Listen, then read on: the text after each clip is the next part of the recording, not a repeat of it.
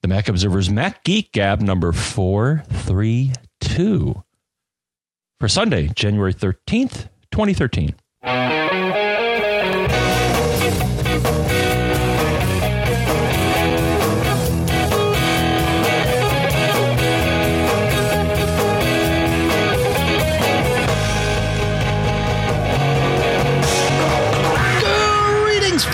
And welcome to the Mac Observer's Mac Geek Gab, the show where you send in questions, tips, and cool stuff found. We answer your questions. We share your tips. We share some tips of our own. We share what we've seen. We all enjoy the cool stuff found. And together, we learn quite a few new things about the Mac, Apple products, and technology in general, perhaps even about life. Whatever. I'm here, Dave Hamilton, in Durham, New Hampshire. And here in Froggy and even foggy Fairfield, Connecticut, John F. Braun. How you doing today, John? Good. We were advised of fog. Yes. Fog advisory. I got nothing beyond the advisory, though. I mean, what are they advising me of? Oh, I have fog outside in the studio. It's a more normal humidity and visibility, but outside it's quite foggy. So you're back. You've been gallivanting about. Yes, CEO was gallivanting about.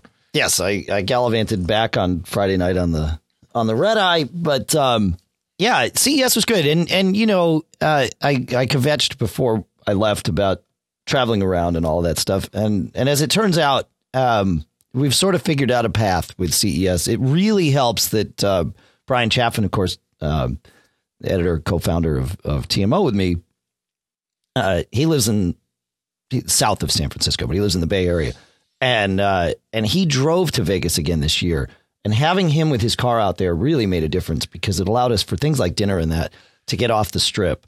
And so we didn't have to deal with the crowds as much and allowed us to kind of bounce around a little bit. So that was handy. And traveling was, it was fine. I never waited in a 2-hour cab line or anything. So saw a lot of cool things out there. Quite a few of them I'm going to actually reserve talking about simply because I want to dig deeper. One category of things that I looked at was over-the-ear headphones, which seem to be making a comeback. I guess we can thank Dr. Dre and his Beats earphones for bringing them back into the public consciousness, which is a good thing.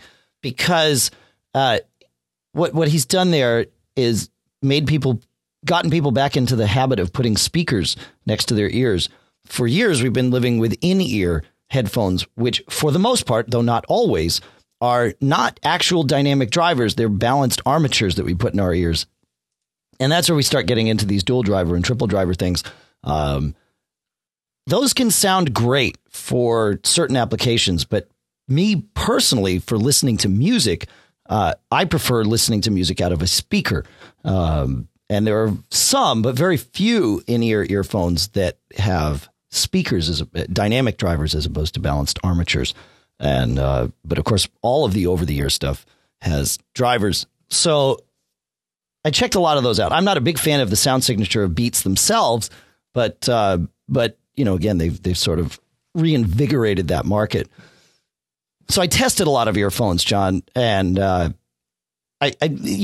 show floor of CES is not a good place to do anything other than decide, is it worth looking deeper into these headphones, you know, in a more normal listening environment. And so I did that, and I have a list of things that I'm going to check out and we'll report back.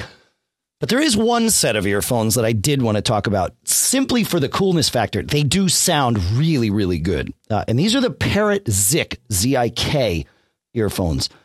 You might remember the Parrot company, John, as the folks that make the AR drone, which is the floating like helicopter type thing that you control with your iPhone, right? Awesome. You know what I'm talking about? That thing, it's got the cameras on it. Oh, I've seen it. Float it all around. Right. Okay. So that's cool. And obviously these folks know what they're doing with technology and avionics and all of that stuff. But anyway, they've taken some of that and gone to the headphone realm, and their booth was set up perfectly. They had all these things hanging from the ceiling. Of course, they had the AR drone too flying around, which is cool. And I want to check that out too, but and talk a little more about that, but not right now.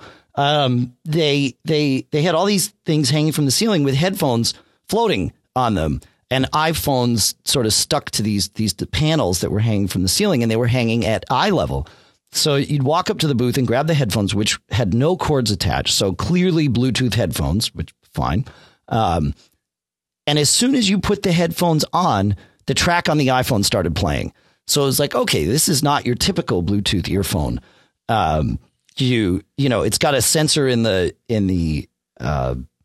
pad for the earphone that as you put it on your skin, it triggers it. And of course, as you take it off, it pauses the music. So that was cool. There are no buttons per se on it. I think there's one to turn it on and off, because you got to be able to turn the Bluetooth on and off from the earphone, so that like on airplanes, you don't have to use Bluetooth, because technically I think that's illegal, at least on commercial flights. But so everything is controlled with a touch sensor on the right earphone. You swipe up for more volume, down for less volume, and across for forward track and next track and that sort of thing.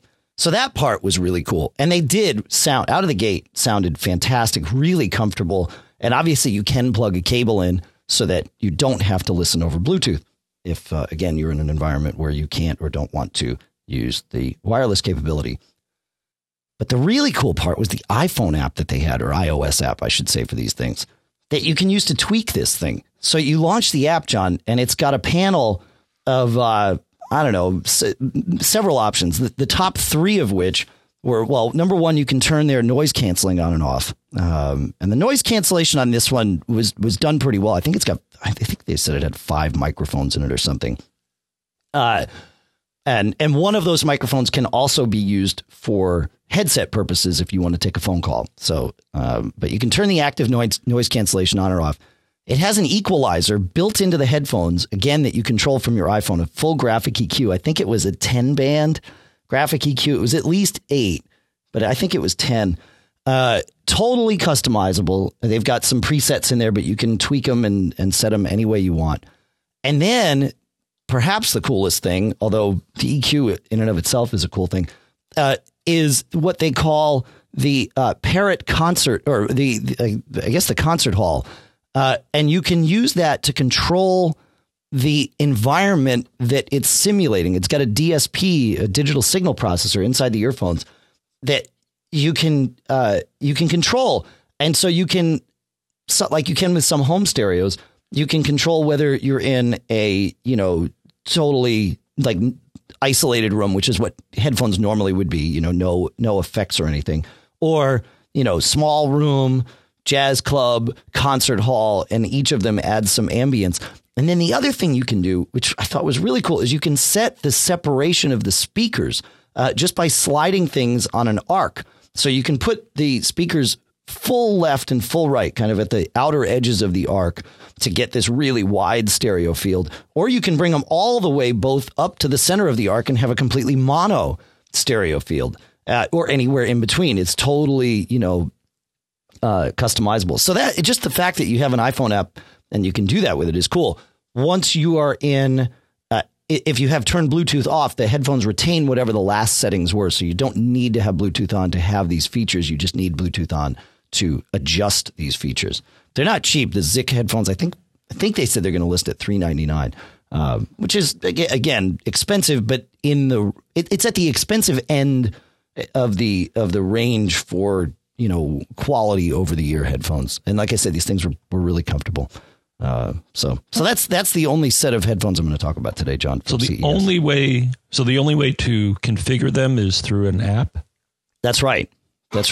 Oh, okay. That's kind of interesting. Yeah. But again, I mean, your volume and all of that, you're controlling on the headphones themselves, independent of the app. All right. But the more advanced stuff like separation. And, exactly. Effects and all that. Oh, yep. All right. Yeah. Cool. Now, what about, so I saw lots of mention, I don't know if it's a big deal or not, but I saw lots of mention of 4K TVs, which I would guess is just more resolution. Yeah, it's about 4K TVs describe any televisions that have approximately 4,000 pixels in the horizontal direction. So 4,000 by about what 2800 or something, I guess, is what gets us to 16:9. But some of the TVs that are in the quote unquote 4K range, or Ultra HD is what some people are calling it. Oh, come on. Yeah, well, it are like 3800 pixels. Some were like 4200, but they're right in that 4K ish range. 4K being 4000 range. And I have to tell you, I was blown away by the clarity of them. I thought it might seem grainy, right? But it wasn't. It was just really, really crystal clear and so sharp and so detailed. But again, as with all new technologies, and especially with any new technology relating to TV, your television is only one piece. It's the end point, right? You need to be able to get that content on some sort of media, first of all, and then you have to have some sort of player or avenue by which to send that media to your television and maintain that resolution. So there's not a whole lot of that out yet. But there's, some you can do some streaming and get it there at 4K resolution. But and I guess there's some over the air for Ultra HD now, too, depending on your market and all of that. But it looks good. It certainly does.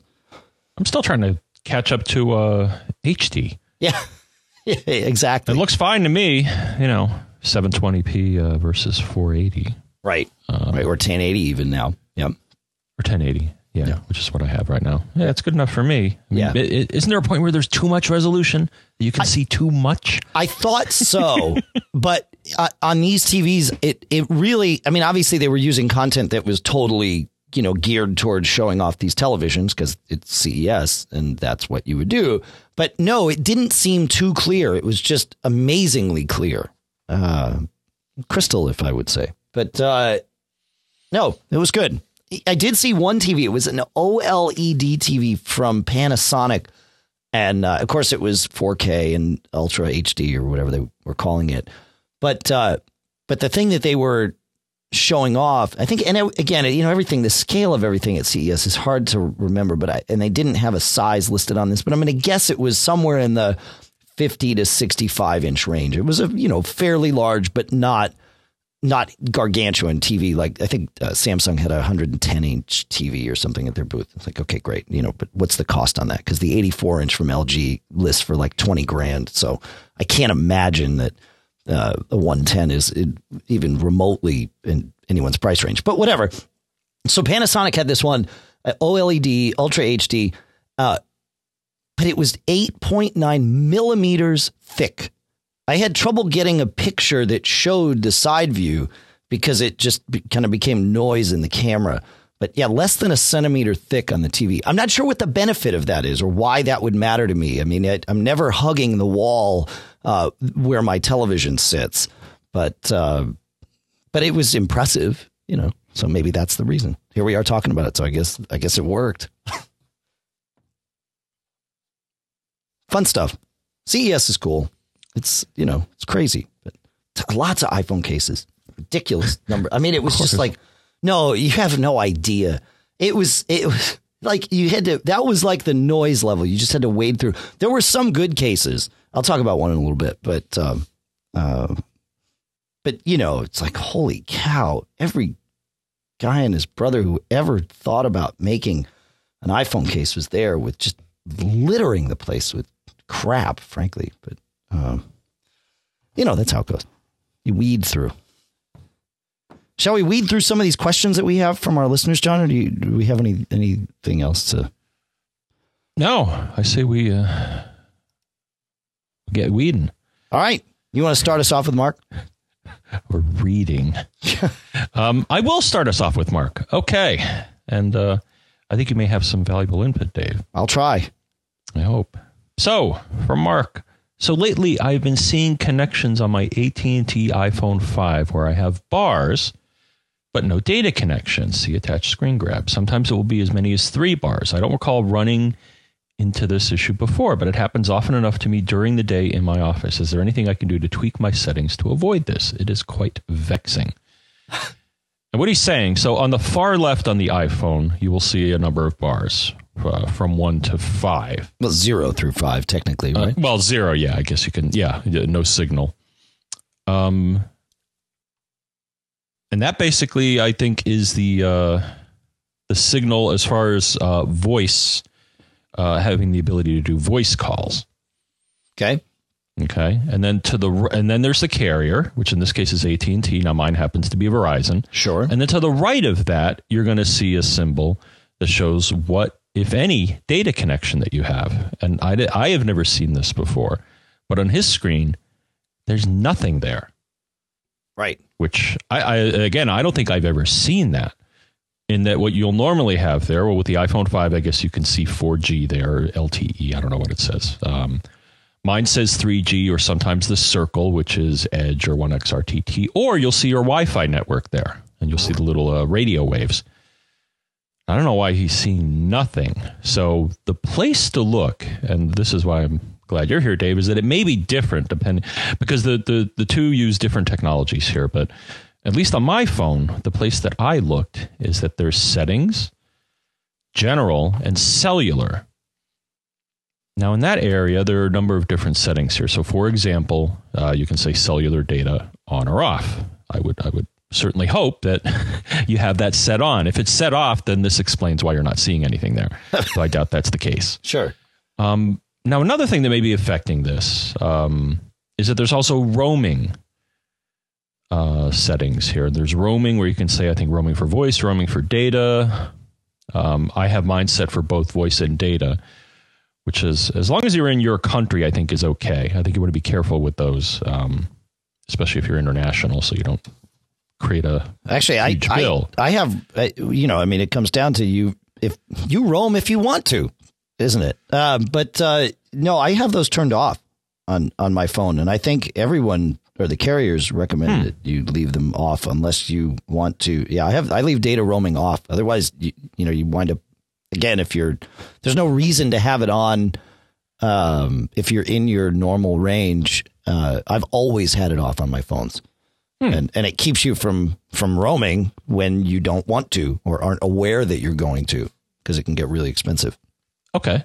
So maybe changing that setting from what it is now to something different yes, be a way to solve the problem. Because that's one way to solve a problem is just, flip every switch and press every button, and you'll eventually. I don't think that setting is going to matter, and here's why. No, I don't think so either. Yeah, because I think mine has always worked no matter that setting. Again, AT&T is a different technology, so I don't know if it acts different than a Verizon phone. No, because I had AT&T. I mean, I've always had AT&T with my phones, including all my iPhones, and I've left that roaming switch off, but have seen a data connection on like the cruise ships or whatever. I just don't have access to use it unless I turn roaming on when I'm in another country. And perhaps somebody in our chat room at macgeekgab.com/stream that travels more internationally than we do might have an answer. So we'll say hello to our chat room. But I have seen this where the data connection is blank. The bars, as you said, indicate the strength of your radio connection, which is going to be it's going to be both voice and data, right? Because you're connecting to one tower for both. But there are times when you don't have, essentially you don't have an IP address, right? You just like your computer gets an IP address when you connect over Ethernet or Wi-Fi, your phone gets an IP address when you connect over Wi-Fi, but it also gets an IP address from the carrier. And I think that's the deciding factor in whether or not you see an indication for a cellular data connection. I'm using cellular as sort of a catch-all term, a non-Wi-Fi data connection. And then when the indicator comes up, it tells you that, yes, you have an IP and here's the type of connection it is. As you said, 4G or LTE or 3G or Edge or, 1XRTT or whatever, that is. There's some symbol that's supposed to indicate what that is. So, my guess is for Mark here, John, that he's simply in his office. The signal is so weak that the data connection is unable to do the handshake that gets him an IP some of the time. And that's what he's experiencing here, is that he has no data connection, but could, in theory, make a call. And so the answer, honestly, the answer would be see if you can get on your Wi-Fi network at the office, right? That would be number one. And number two is get some, if that won't work, get some sort of cell phone signal booster, but like a microcell, which allows you to connect your to the AT&T network via your internet connection, is great for voice calls, but it's really, really slow for data. It's like 64K a second or something. I mean, it's dog slow for data, but it's not built for that. The assumption is if you have a microcell plugged in and you're close enough to it, you also could have a Wi-Fi base station plugged in. And so there's no reason to use data over the microcell. So Wi-Fi is the last thing. Go. Yes, no, I agree with you. Is that the last thing is that the phone, and I see this when I travel in the morning because I have, there's both,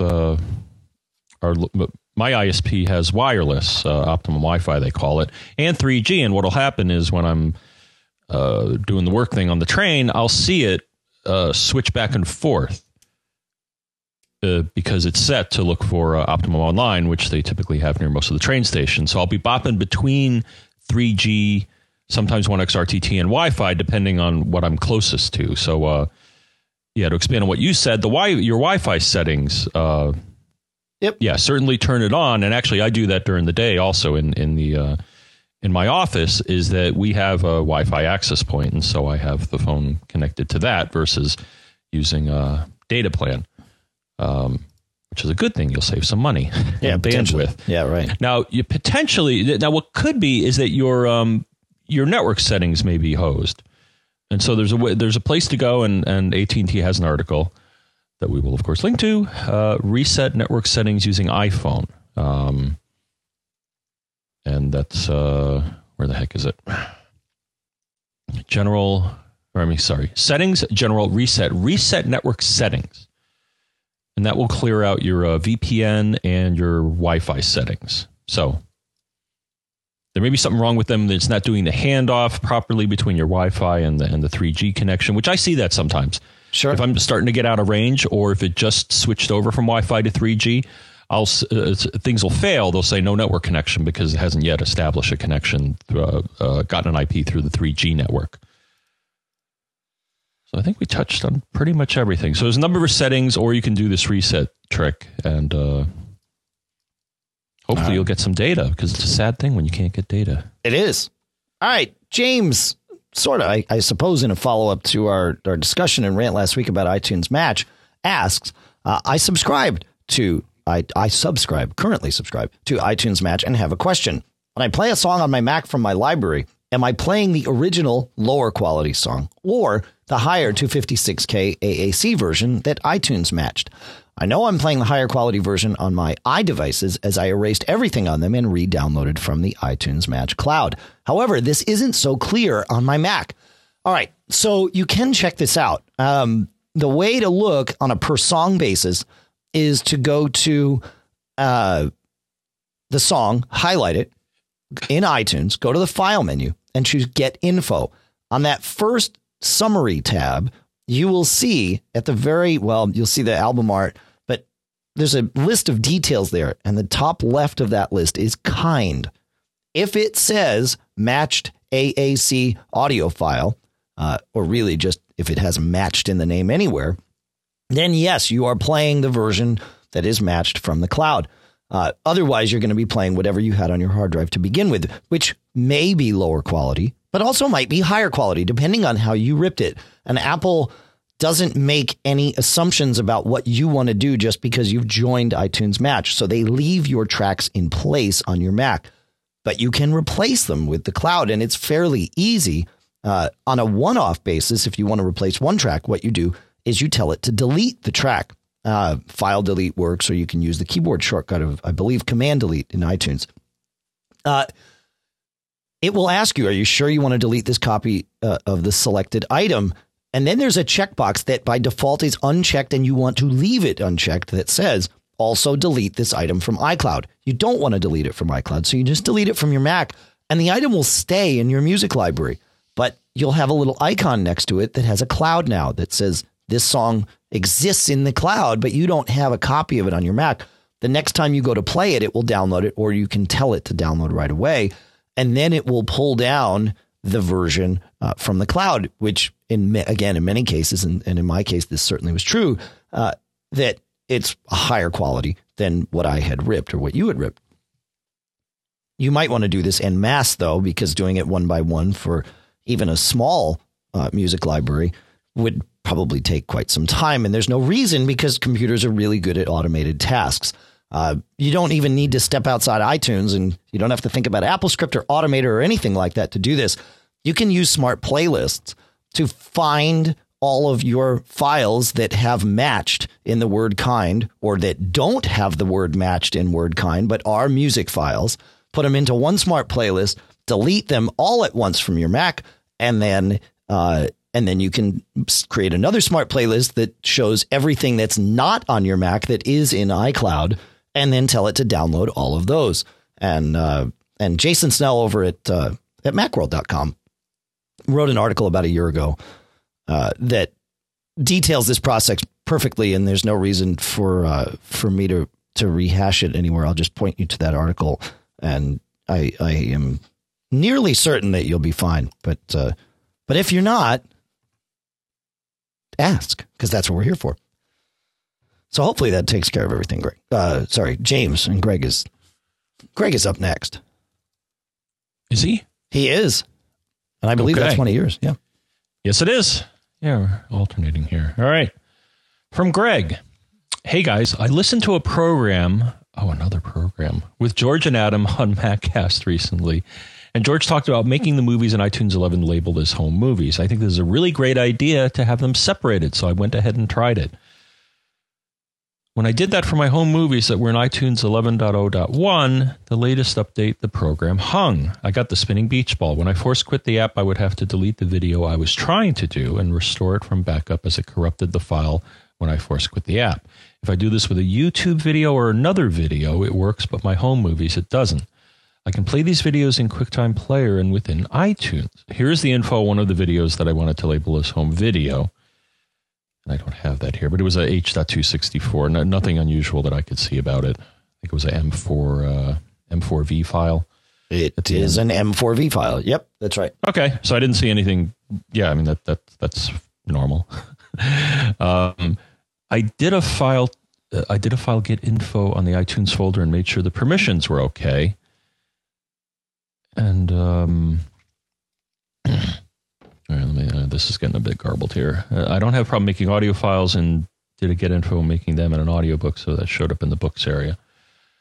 All right, when I go to consoles, I do see the iTunes hang. I attached one of these to the emails in RTF, and yes, he did. And in the crash report, it does say, the problem is with iTunes hanging.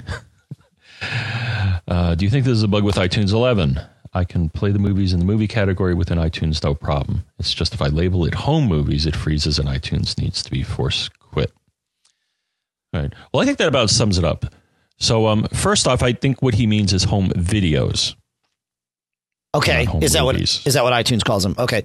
Yep. Well, yeah. So just to correct that here. Sure. So in iTunes 11, if on the sidebar you click on movies, you will then see a screen and it will have 5 buttons on the top: unwatched, movies, genres, home movies, and list. And I actually tried this, Dave. Okay. So I took a movie, actually a movie trailer for Man of Steel. More Superman. Yeah. And it was funny because I actually just dragged it over the iTunes icon and it did import it. By default into the home videos category. All right. And when it does that, I'm leading you a little bit here based on our pre-show discussion, but I want to clarify. When it does that, did you go and look at what folder it put it into in your iTunes folder? Yes. Okay. So the original was where it was, and what it does is just copies it over. Now, in my case, it seemed to default to home videos. Okay. So one thing perhaps is that there may be an iTunes plist file that you want to whack that may be not set up right, so it's getting confused. But in my case, it was the default. Okay. Now, once it brought it in, what I noticed is that you can, if I get a get info on it, you'll then get a number of tabs on the top here, and there's an options tab and then media kind. And again, mine defaulted to home video. There's also music video, movie, TV show, podcast, iTunes U. Okay. Which will put it in different sections of iTunes. But yes, Dave, you hit upon what I think the problem is. Actually, reading over this again, I have a second thought. Pete's in the chat room and has the same problem. Pilot Pete is in the chat room. He's a little under the weather today, so he stayed home, but he's here and says he has this same problem. So what I'm curious about is, I mean, it's in iTunes, it's in your music folder because that's where Apple puts everything iTunes now. Right. So music. Yep. iTunes. Yep. And then this is kind of counterintuitive. Yeah, but that's my rant last week. Right? iTunes Music. Yes. And then guess what? Within iTunes Music is a folder, which actually, I look here. Yep. Was created yesterday because that's when I tried this. Okay. And what's it called? There's a home videos folder. Okay. And within that, I see manofsteel.mov. So that's what should happen, is that it's making a copy of it and putting it in that specific folder.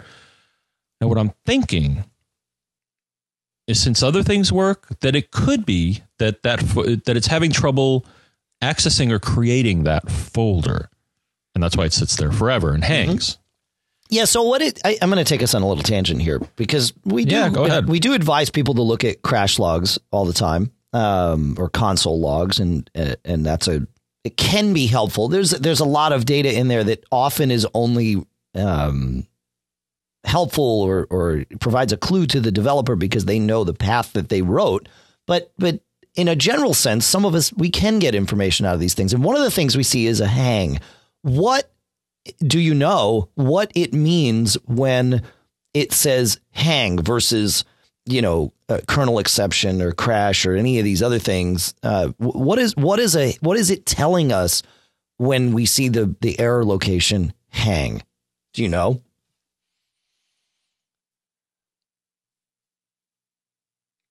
The application is it's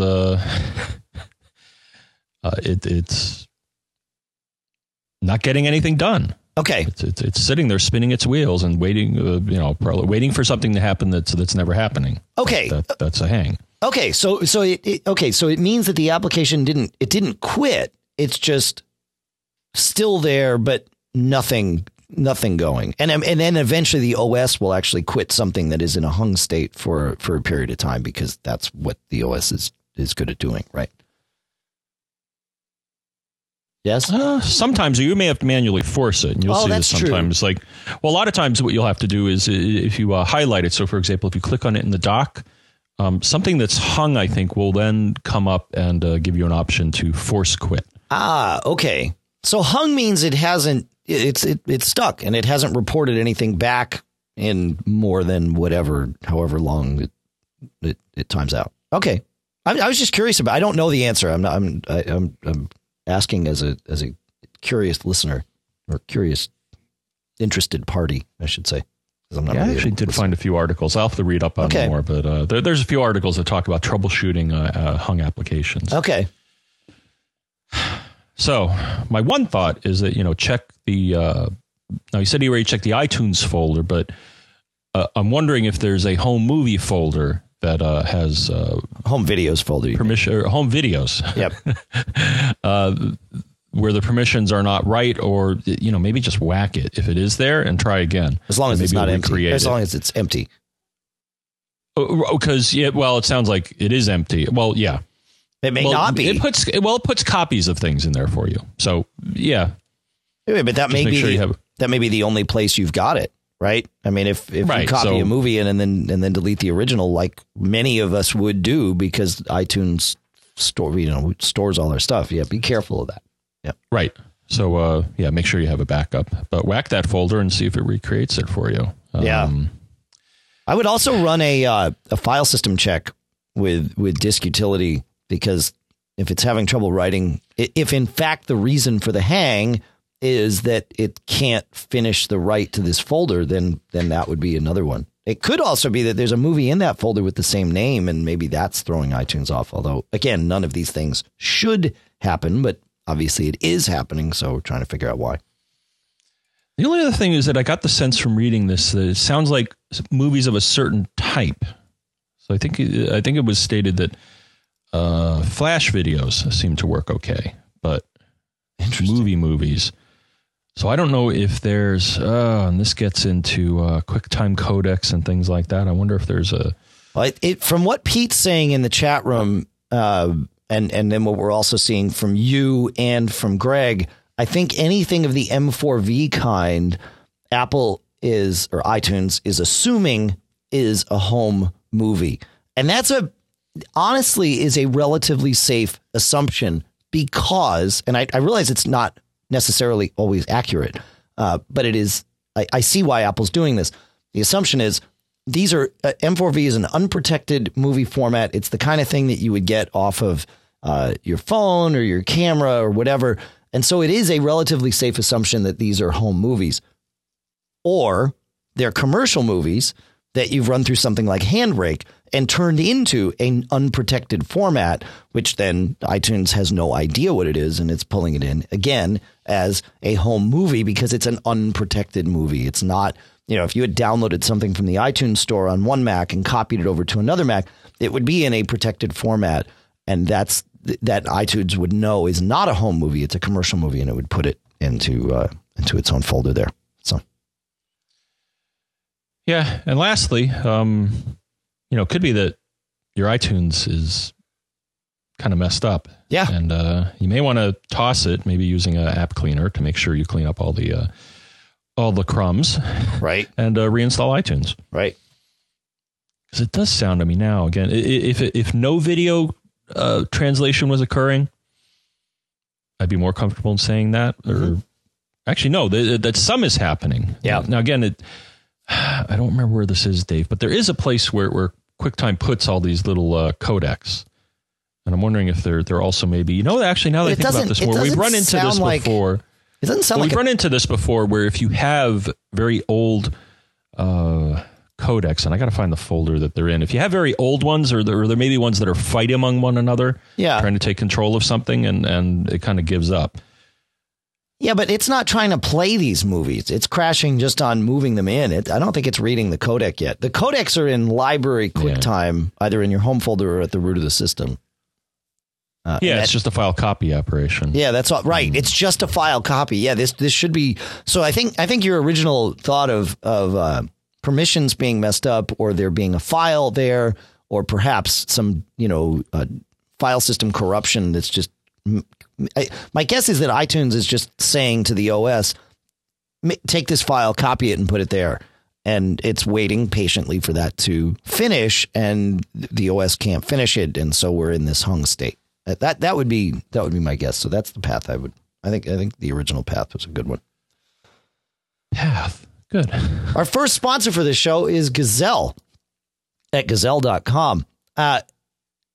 If you got a new iPhone, maybe a new iPad, maybe a new iPod Touch for the holidays, and you had an old one, and you still have that old one kicking around, you can turn that into greenbacks, cash, right there. In fact, you don't even have to get greenbacks. You can get it electronically. You send your old device to Gazelle, and they send you cash. How does that work? Well, what you do is you go online. Then you can do this on your Mac or your Windows machine, on any web browser, of course, to Gazelle.com. And you can also do it on your iPhone. They've got a great mobile interface. So you go to Gazelle.com and you tell it what you have. And they will ask you some questions about its condition and all of that. And then they'll tell you a price. And if you like the price, they'll send you a box in most cases. And then the box comes to your house, no charge to you.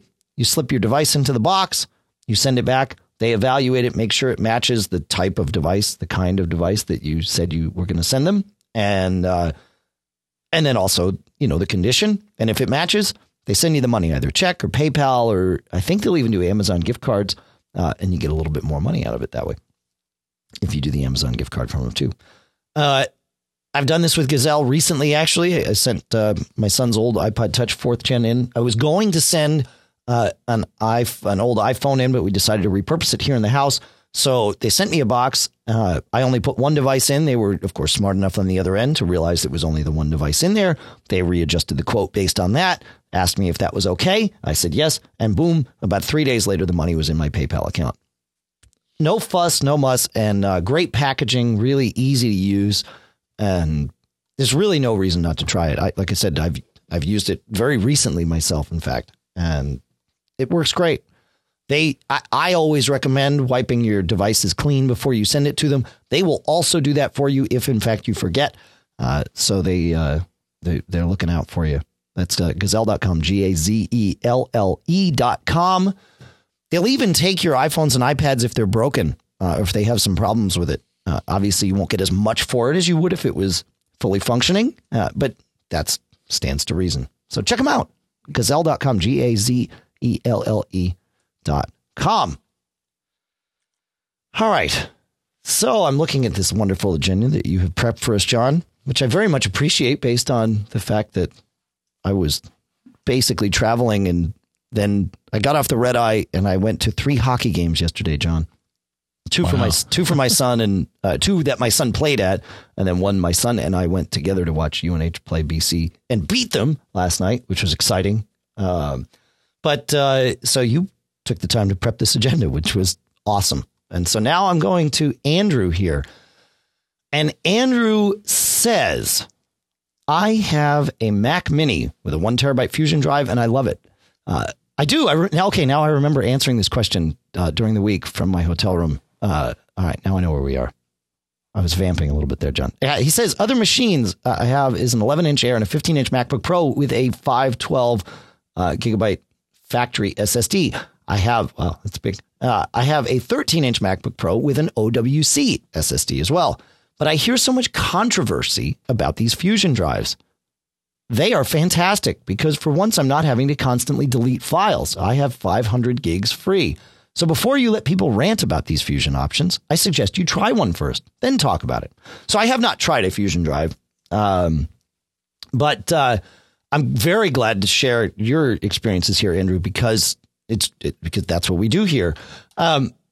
We've discussed the Fusion drives from a technological standpoint, and Fusion drive is this marriage of an SSD and a spindle drive into one logical volume that your Mac and you see as one place to put data. And then the Mac, the operating system, OS X, behind the scenes, intelligently decides what to keep on the SSD for faster access and what to keep on the larger, mechanical drive for storage. And it sort of manages your life for you in that sense. And that's on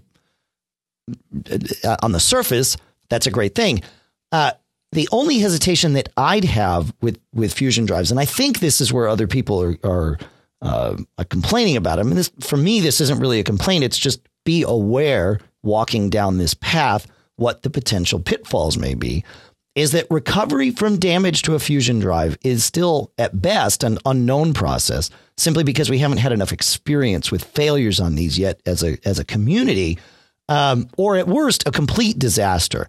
At the very least, we do know from Apple support articles and the limited information that we've got that Fusion drives are much more temperamental, and you'll need to use or rely on your full backup for restoration at a much earlier stage in the process of recovering than you would with a single drive setup. And by that, I mean, there are methods by which you can repair a drive: Disk Utility, Drive Genius, Disk Warrior, those types of things. And we've relied on them for years to recover data and functionality to single drives. When you start doing things with multiple drives, and that means, RAID or something like this, which is sort of RAID. I mean, it's not, but it's operating under some of the same principles. Your ability to recover from damage is limited as compared to a single drive setup. So that's why I'm saying you will need to head to, okay, there's no repair option here. We just need to go to the backup and get the data back. And that's the biggest pitfall I would foresee with a Fusion drive, is that your data is now in sort of a black hole.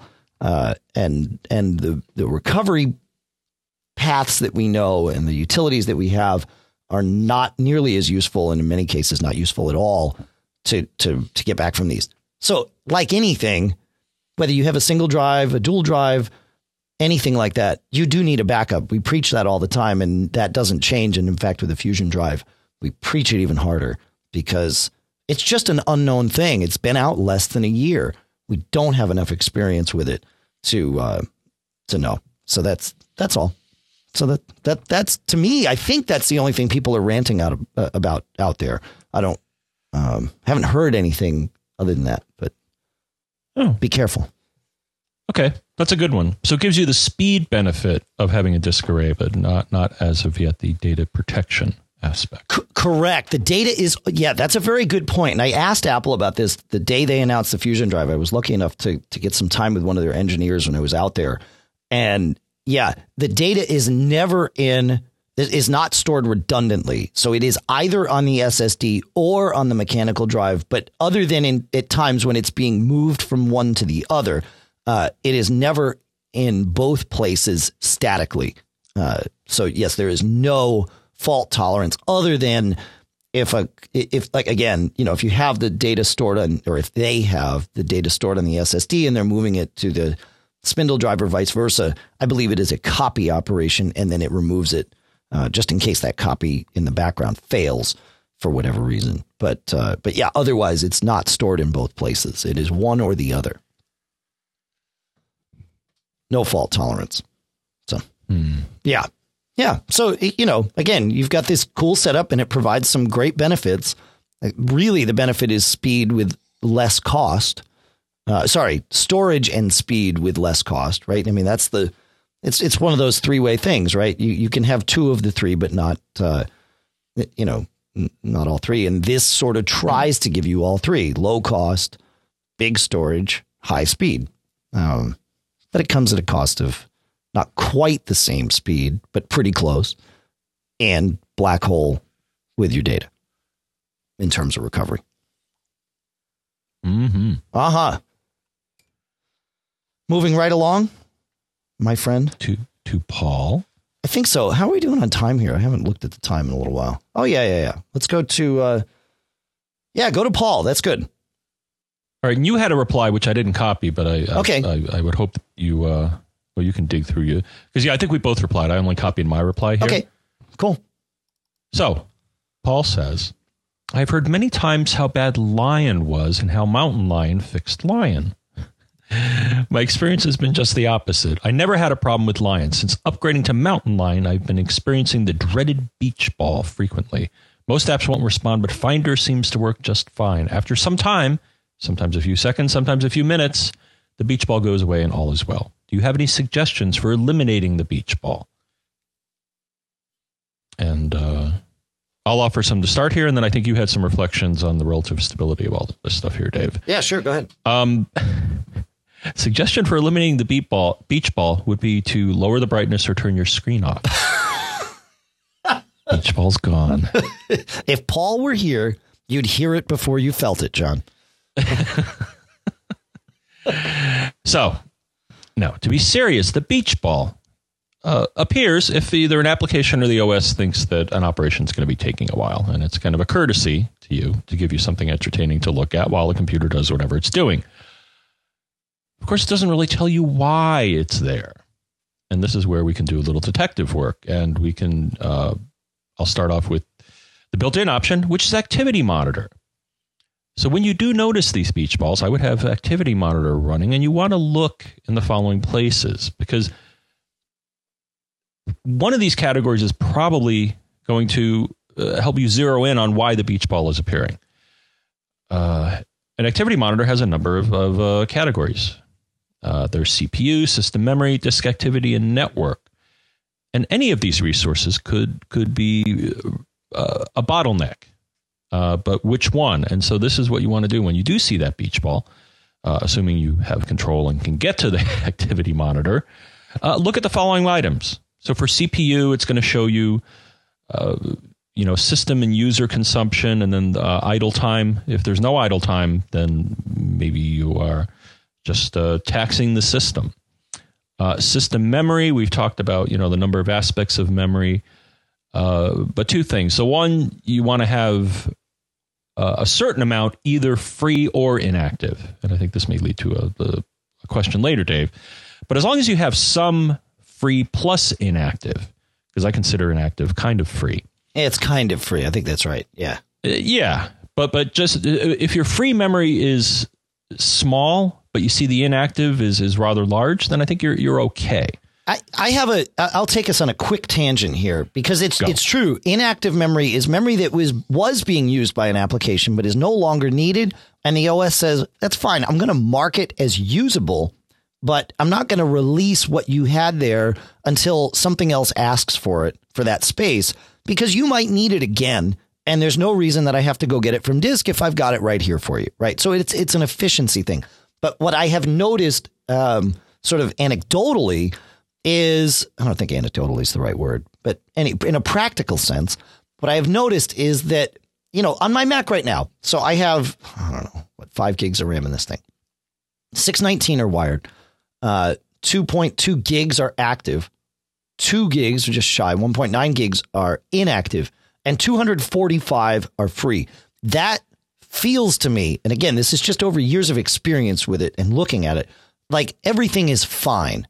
But if I notice that free number falls below 100, then I know I'm using too much. Even if inactive seems really high at 1 gig or 2 gigs or something like that. If free falls lower than 100, if it's in double digits, not triple digits, that's when I know I'm going to start running into trouble. And I need to quit some apps and actually create some free memory here. So that's sort of my gut. There's no technical reason for it, but there's a lot of experience for it. So there you go. All right. Another one, and I think this may be the place, but there's also disk activity.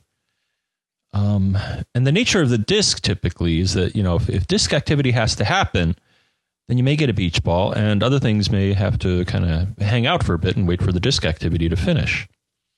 Oh, I'm sorry. And back in the memory category, you want to make sure that you're not seeing lots of page outs. Page outs means that, oh gosh, I ran out of memory and I got to do something with VM, and that's a relatively costly operation, even with an SSD. Much less so with an SSD, but certainly still, with a mechanical drive, once you start page outs, that's a big drag on your performance. Yes. Yeah, but still, like you said, relatively costly with an SSD, but not compared to a mechanical drive. But yeah, I'll give you that. Right. Yep. And network, I don't think network using a lot of network bandwidth is going to beach ball you, but certainly the other things. Yep. Either not having enough CPU or memory or lots of disk activity. So I think just a general high-level tutorial on how you may be able to identify. And then, of course, the solution. So CPU, get a better machine, memory, buy more RAM. RAM's cheap, relatively. Get an SSD. Sure. Speed up your disk access. Yep. Yeah. And always, close programs that you aren't using. I think, and I'm going to go ahead and dive into an area that I know I'm going to get wrong at some level, so I'll go quickly and then get out. But I think the beach ball means that something is running on the main thread as opposed to, alternate threads. Something is running on the main thread of whatever app you're in, which could be the Finder, right? And is not getting a response from the app or whatever the app is waiting for. And so it's just sitting there saying, okay, I can't let you, the user, interact with the app because the main thread of the app is busy doing something. And it's, we've got to wait for that to finish. In theory, developers should write it so that there are less and less opportunities for that to happen. But sometimes, especially if there's a problem with the OS or the machine, or like you're saying, with CPU contention or disk contention or anything like that, then it's just one of those deals that you got to wait for. But I will. So so now I'm going to back out of that realm because I'll if I haven't gotten it wrong yet, I'm about to. But I know that to be, some of my WWDC session experience tells me that that's what those beach balls often mean.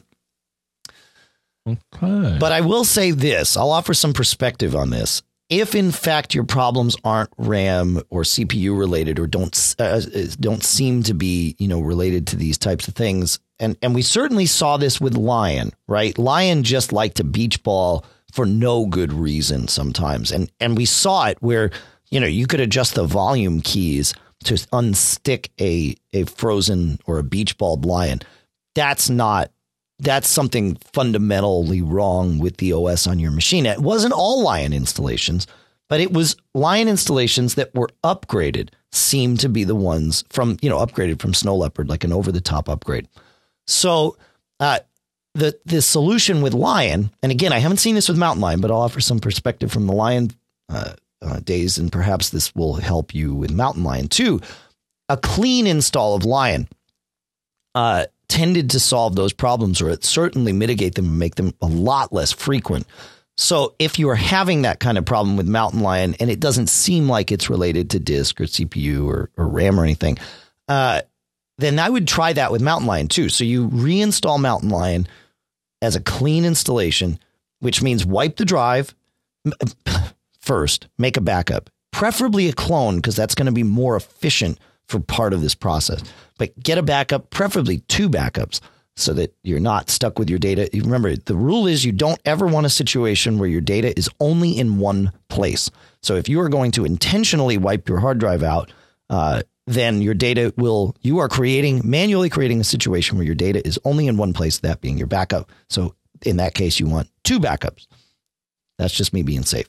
But anyway, get yourself your backups that you're comfortable with, wipe your hard drive, reinstall Mountain Lion, clean, and then use Migration Assistant to bring back in all your data and even your applications. With Lion, that path worked very well to get us to a point where it wasn't beach balling as often. So that's what I would try with Mountain Lion as well. If you're still having issues, hopefully that'll straighten it out for you.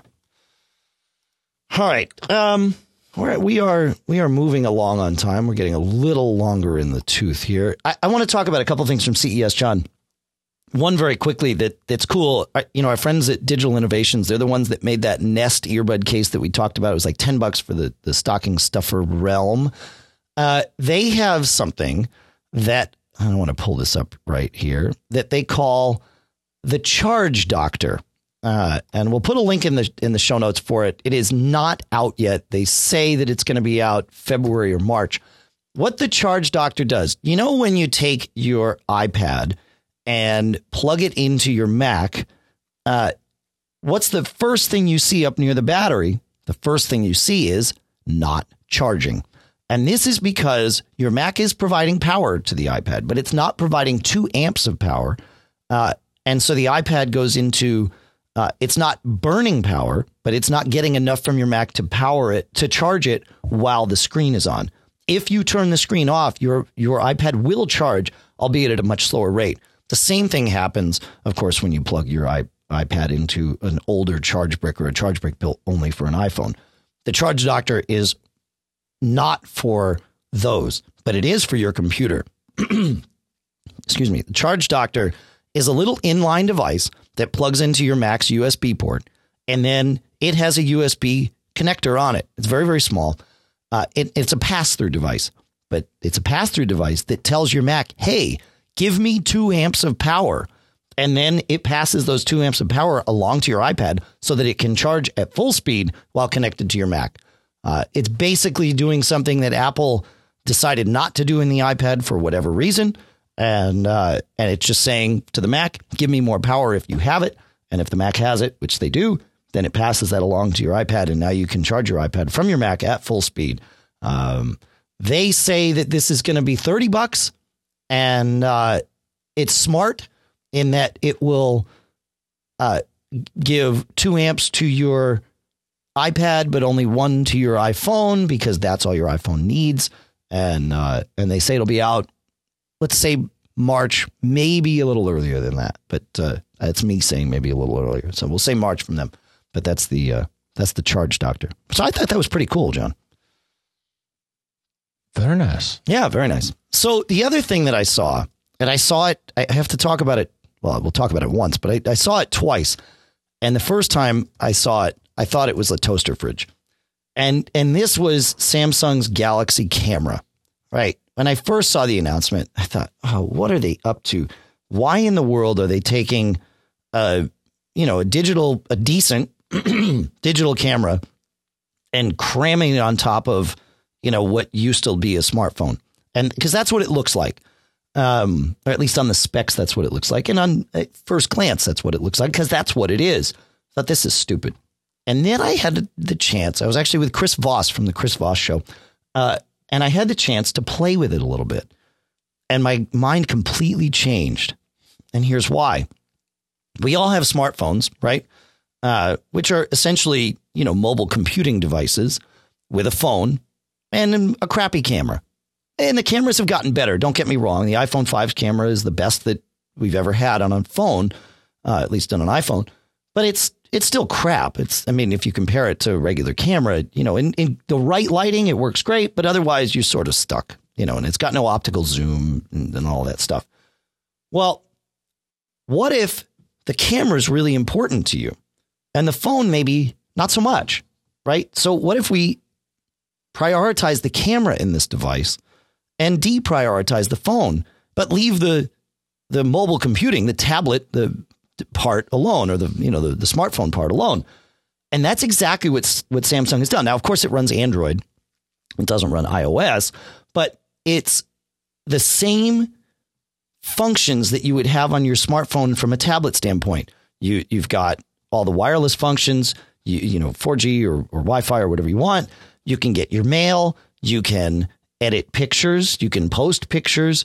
You can browse the web. You can install any apps you want. You can get all your notifications. You can run Skype, right? So you can make calls from this in that sense. But you turn it over and it's got this awesome camera, 22x optical zoom, all of it's got a real flash. Very, very interesting paradigm shift. It's actually a very comfortable thing to hold. It's obviously thicker than your typical smartphone because it's got a camera on it, but it's not that thick. It's pretty thin, and it's a very interesting paradigm. But the problem is it's really plastic, and we were calling it a one dropper. You drop this thing on anything but carpet, and I think it's going to shatter. We didn't test that, mind you, but that's how it feels. But it's the first of these types of devices. It's just really an interesting thing to think about, taking this device that we all have, or many of us have become used to, and starting to highlight and, reprioritize what it does. Because I'd say for a lot of us, and my guess is that you might be one of these people, John, is that the camera functionality is more important than the phone, probably to the point where you carry a real digital camera with you far more often, alongside your iPhone, because you want both. So what if you could have them in one device, and it meant sacrificing some of the phone functionality, at least for now, so that's the, it's interesting. Cool. Actually, I do that now. A lot of times I like to take a stroll around the campus that I work on, and actually I got a good. You may have seen me post it, but I got so I carry around my Lumix, which the one that I have has a 12x optical zoom. I want to upgrade that because I think now the same form factor has a 20x. But I saw it's either a Falcon or a Hawk. And the only way I was going to catch this, so at first I saw it and I was too close to it, I think, for its comfort, and it flew to a tree much higher. Okay. But with the 12x zoom, I was still able to get a fairly good shot. And you look mean. Sharp claws and sharp beak and all that. And I think I've seen the leftovers of some of his handiwork. Tiny little skeleton. But yeah, the iPhone is, because it doesn't, you can't fit sophisticated optics or any optics really in there at all. Right. I do have some third-party lens kits, though. I do have an 8X telephoto lens that you clamp onto it, which is kind of neat. Oh. It didn't cost too much. The problem is, as you can imagine, is that you got to have either an incredibly steady hand or use a tripod. because turning the iPhone lens all of a sudden into an 8X optical lens, every little jitter. Yeah. You can see. And then actually I got from our buddy Barry, actually, I think had one of these and forwarded to me the Olo clip. That's kind of neat too. Yeah. Those guys were there. I actually got one of those to mess with. I got it just before the cruise, actually. And that's pretty cool. The Olo clip is a little, well, it's a lens that fits over the corner of your iPhone where the camera sits. And it's got two sides to it. One is a fisheye lens that gives you obviously a very wide view. And then the other side, you take it off, flip it around, put it on, is a macro lens that lets you get very, very, very close. And it's actually really cool. Excuse me. They had something at CES, which was a case for your iPhone that integrates the Olo clip, and it lets you put the Olo clip on, but you sort of flip a piece off of the case to fit the Olo clip on.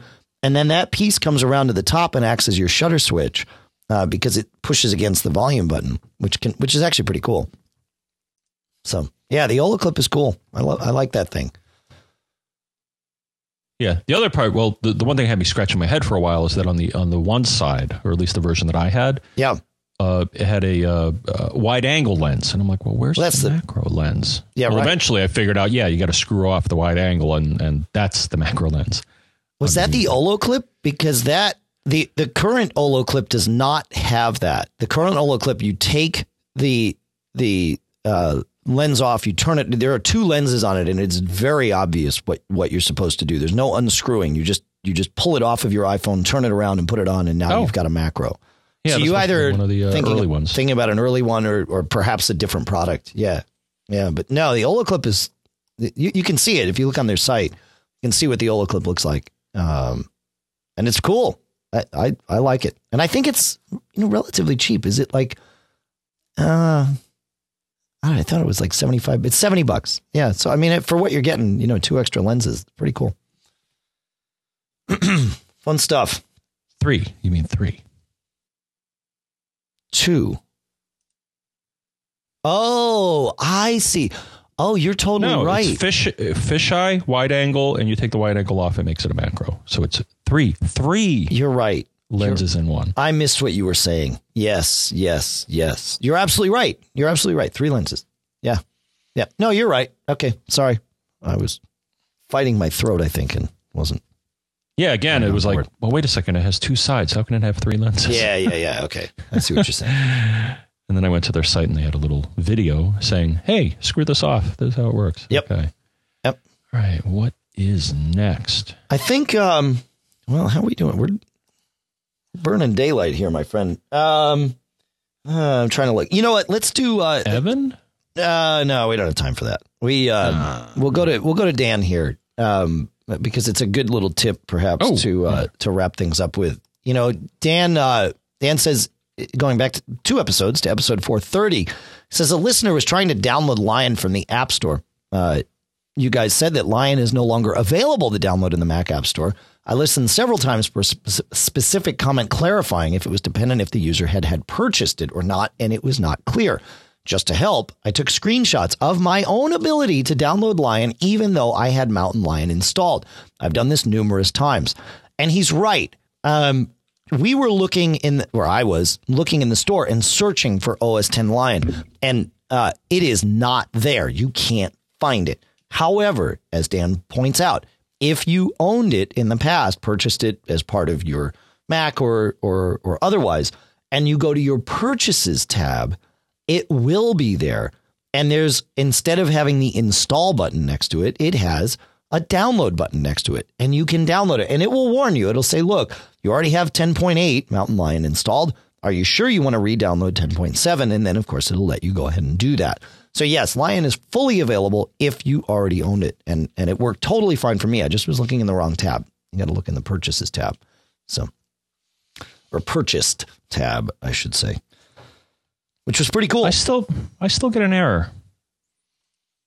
I wonder if it's because it was a dev copy. Do you see it in your purchase tab? Absolutely. Oh, really? Purchased OS X Lion. Okay. and then I see a download button. And if I click on the download button, for me, again, I think it's because it was a developer copy. It says, would you like to continue? OS 10.7 is already installed on this computer. Are you sure you want to download it? And I say continue. Yeah. Now it's asking me to sign in. This is a good sign. Real-time testing here, folks, just for you. We could not complete your request. There was an error in the App Store. Please try again later. I bet you're right. 13. I'm like, oh, thanks. 13. Yeah, of course. Yes, that's right. Error 13. We should all. Oh, how we laughed. Apple should publish a list of what all those errors mean.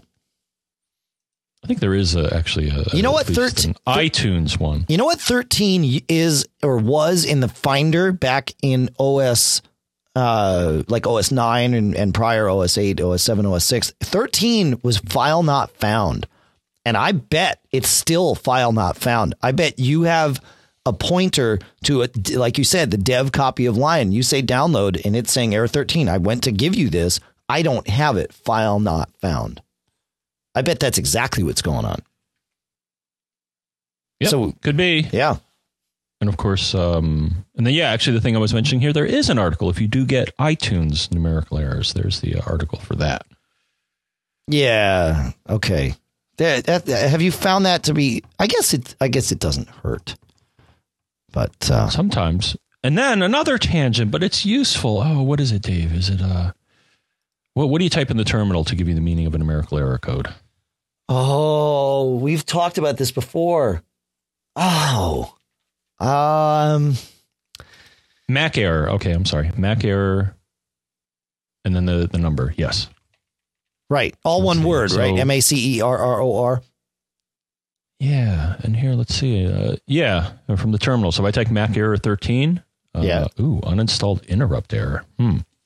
That's different. Huh. Try negative 13.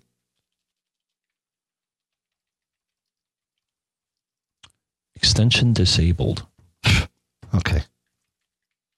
Can you ask for iTunes Store error? I know you can't. I'm just. Mac error script translates Mac error numbers into their symbolic name and description. Okay. That's nice. Yeah. Mac error. Yeah, we all got to remember that. I forget that even exists, let alone forget what the command is. So thanks for that reminder. That's awesome, John.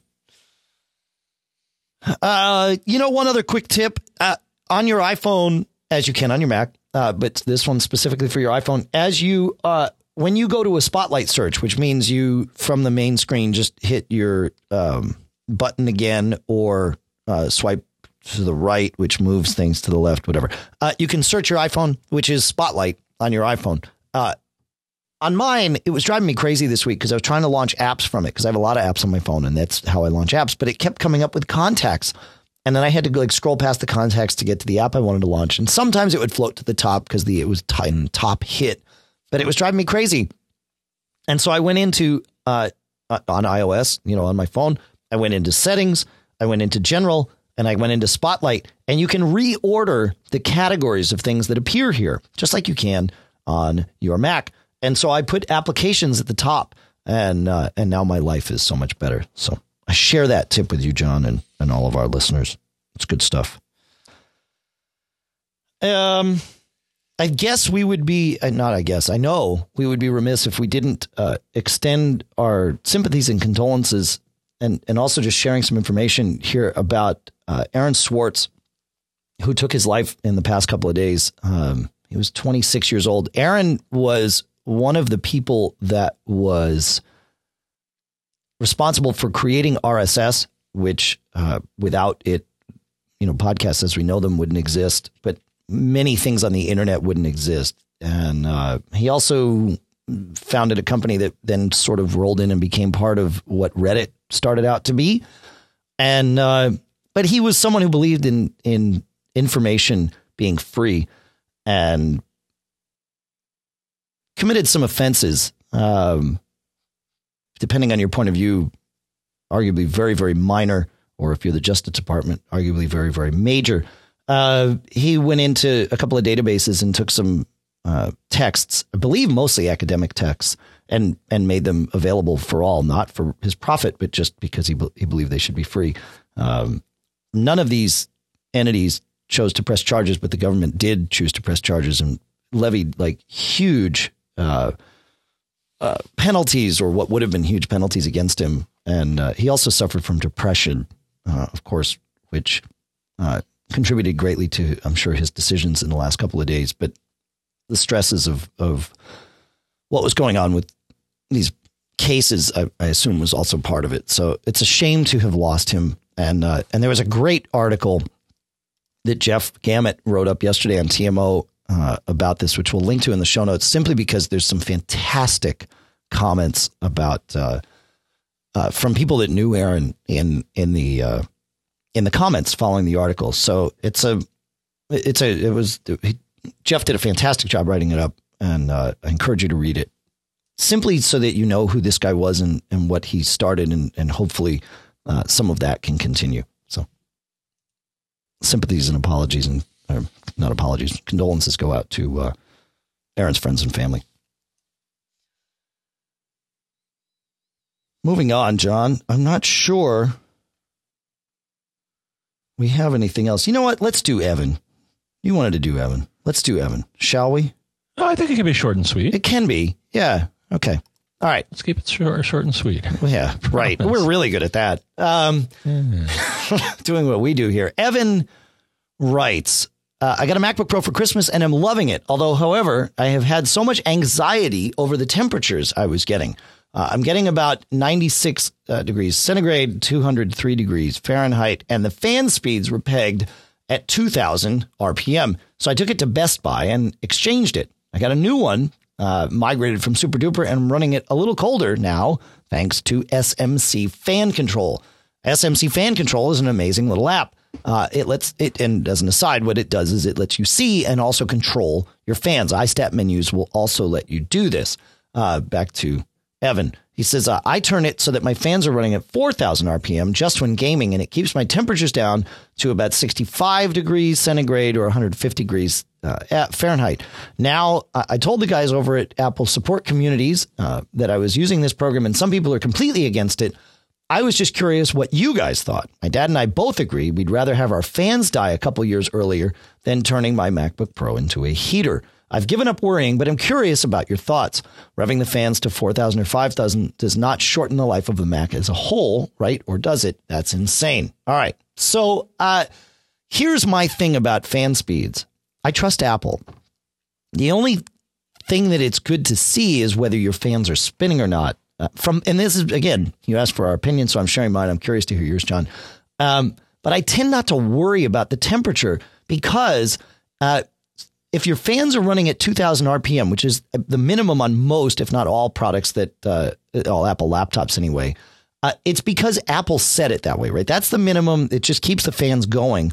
And it does some level of cooling, but they will ramp up at preset temperatures. So, you say your processor is running at, 200 degrees Fahrenheit and your fan is still at 2,000 RPM. That's because Apple in their testing has decided that the processor is okay running at 200 degrees F and it doesn't need to be cooled anymore. Cooling takes more energy. You got to speed up the fans. And now, that is going to not only make it louder, but it's also going to run your battery life down because you're running the fans faster. So Apple knows what the tolerances are on the chips that they put in their computers. They write the OS. So it's one of the benefits of kind of the Apple closed ecosystem, to use that term, is that, they know what's in the box. The operating system knows what's in the box, and they're able to say, yeah, no, 200 is okay, but maybe 210 is too hot and we're going to, help keep it there or not let it get above. And then that's when the fans go up. You can run the fans. I'm sure running them faster will, in theory, potentially shorten their life. It will certainly shorten your battery life, and it will make things louder in the process. So I trust Apple, and I've never had a problem other than I've had fans burn out, and that's a pain because you got to replace them. But other than that, I don't sweat it. What about you, John? Now, the number that they come up with. So you may ask yourself, how do they know what temperature is safe? Yeah, and I'll tell you how Apple knows this is because Intel tells them. Okay. So the processor has a temperature sensor.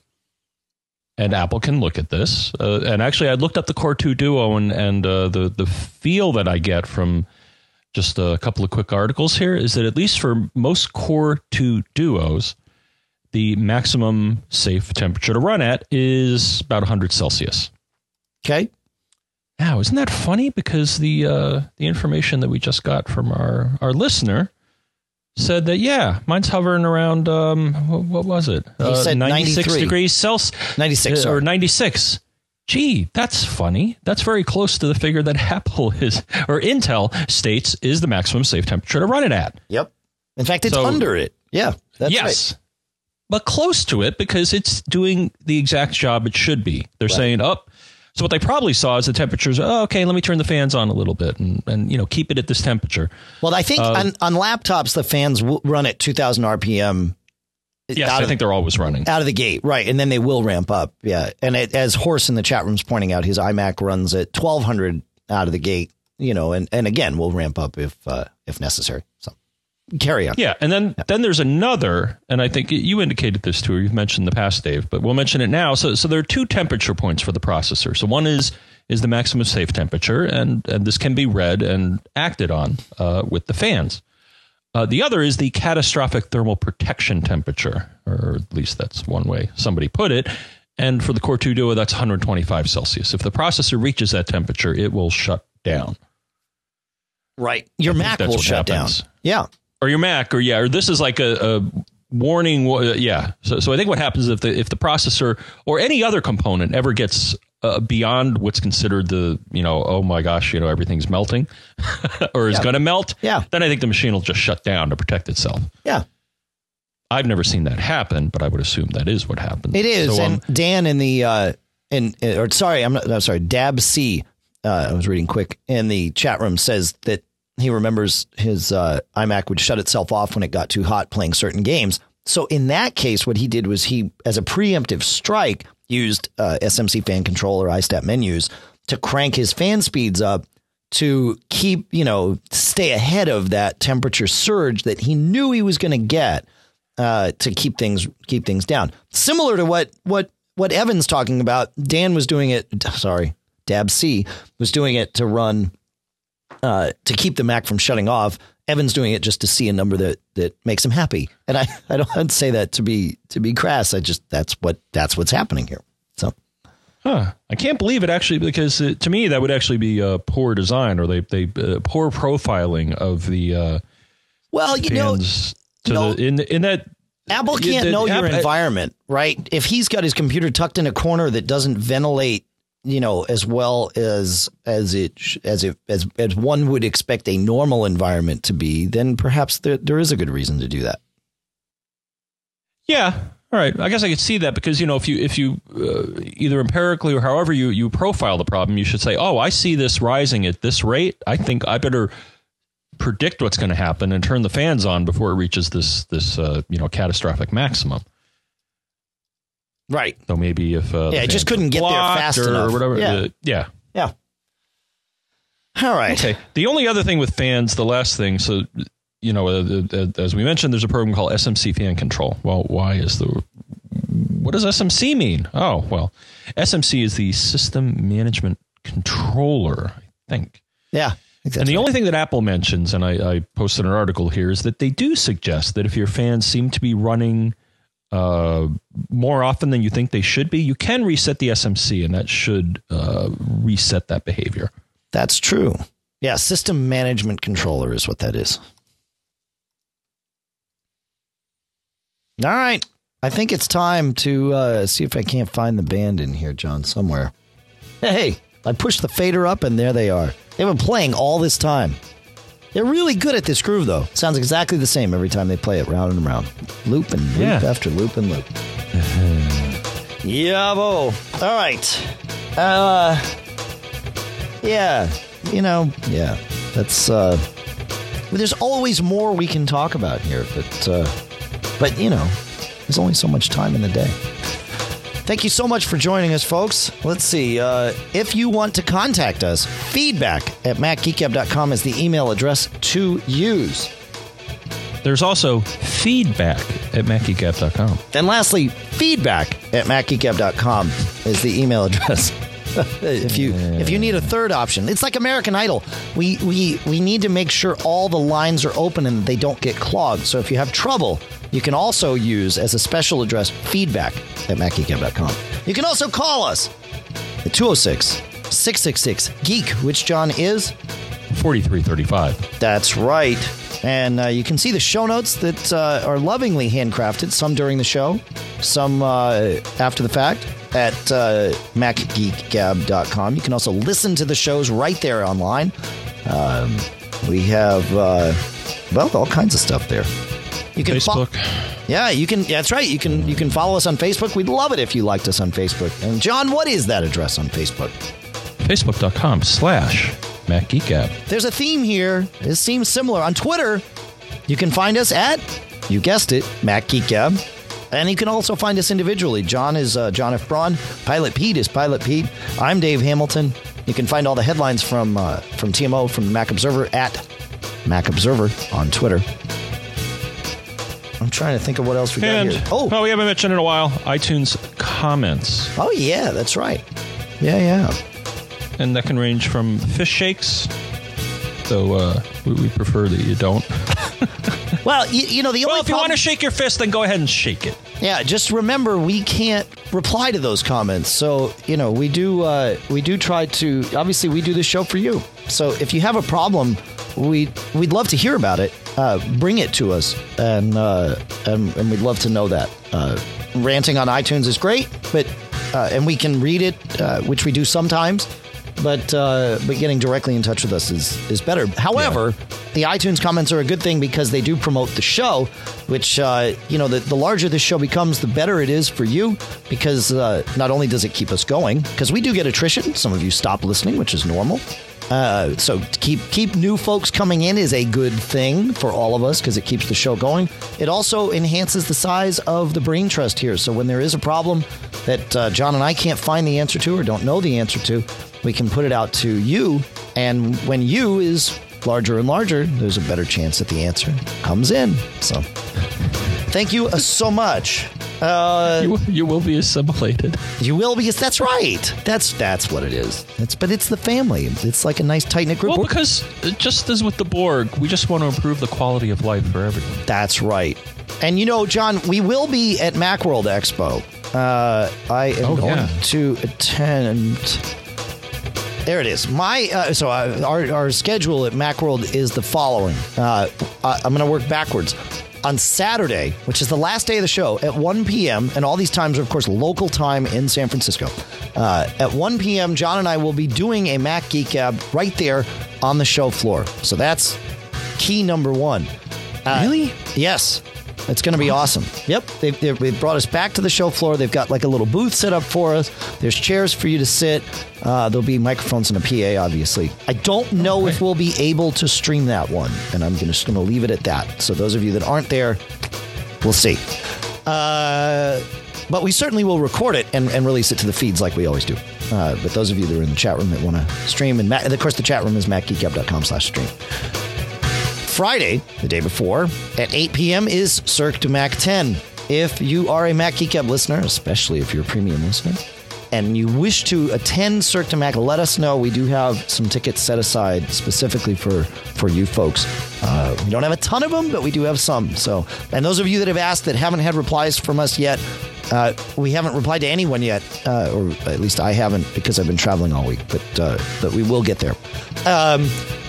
And I believe, for the first time ever, Cirque du Mac 10 will be streamed live on the internet. So pay attention for more details on that.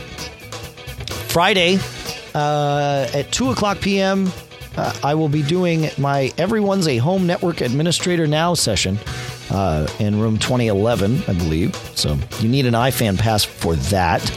But the iFan passes are cheap. They're like, $75 now? And you get access to everything. So it's awesome. And then Thursday at 6, so the first day of the show, 6 p.m., I will be doing a 5-minute tip. I believe I'm going to do a tip on mail. I actually got to get to work on that, don't I? Because it's like 2 weeks away. Yeah, but I'm going to be doing that as part of the rapid fire session. There's 10 of us, each doing 5-minute tips.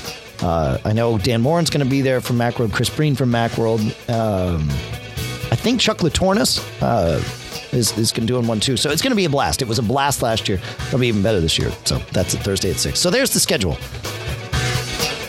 And if you need a pass for Macworld Expo, we don't have free iFan passes because that's content that's good to pay for. And I guess, again, it's cheap. But if all you want's an exhibit floor thing, we do have those. I will put a link in the show notes for that.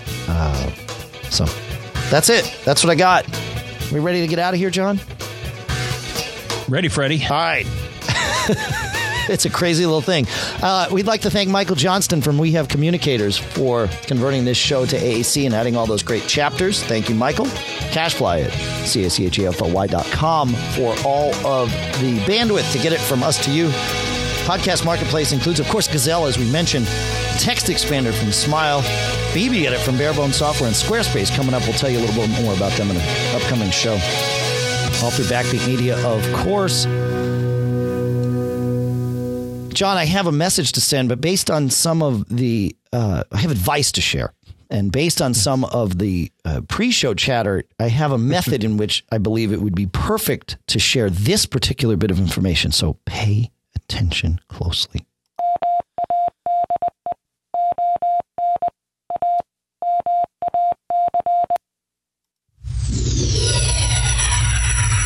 Made up.